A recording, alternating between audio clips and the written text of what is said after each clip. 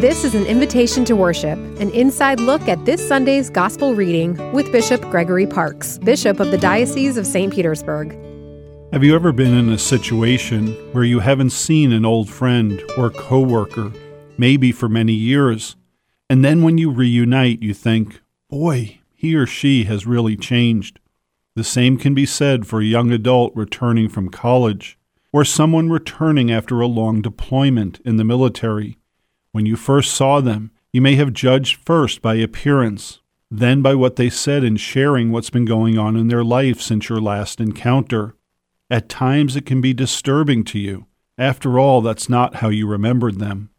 In Mark's Gospel this weekend, Jesus returns to his hometown, seemingly to be welcomed by his former community.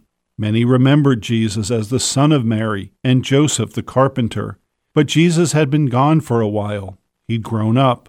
We read that Jesus goes to the synagogue to teach, and that those who heard him were astonished. They then became indignant, asking, "How could the son of a carpenter have this kind of knowledge? What gives him the authority or right to say such things?" In essence, the people of his hometown questioned his authority and all that he was doing. How could those he grew up with not accept him now?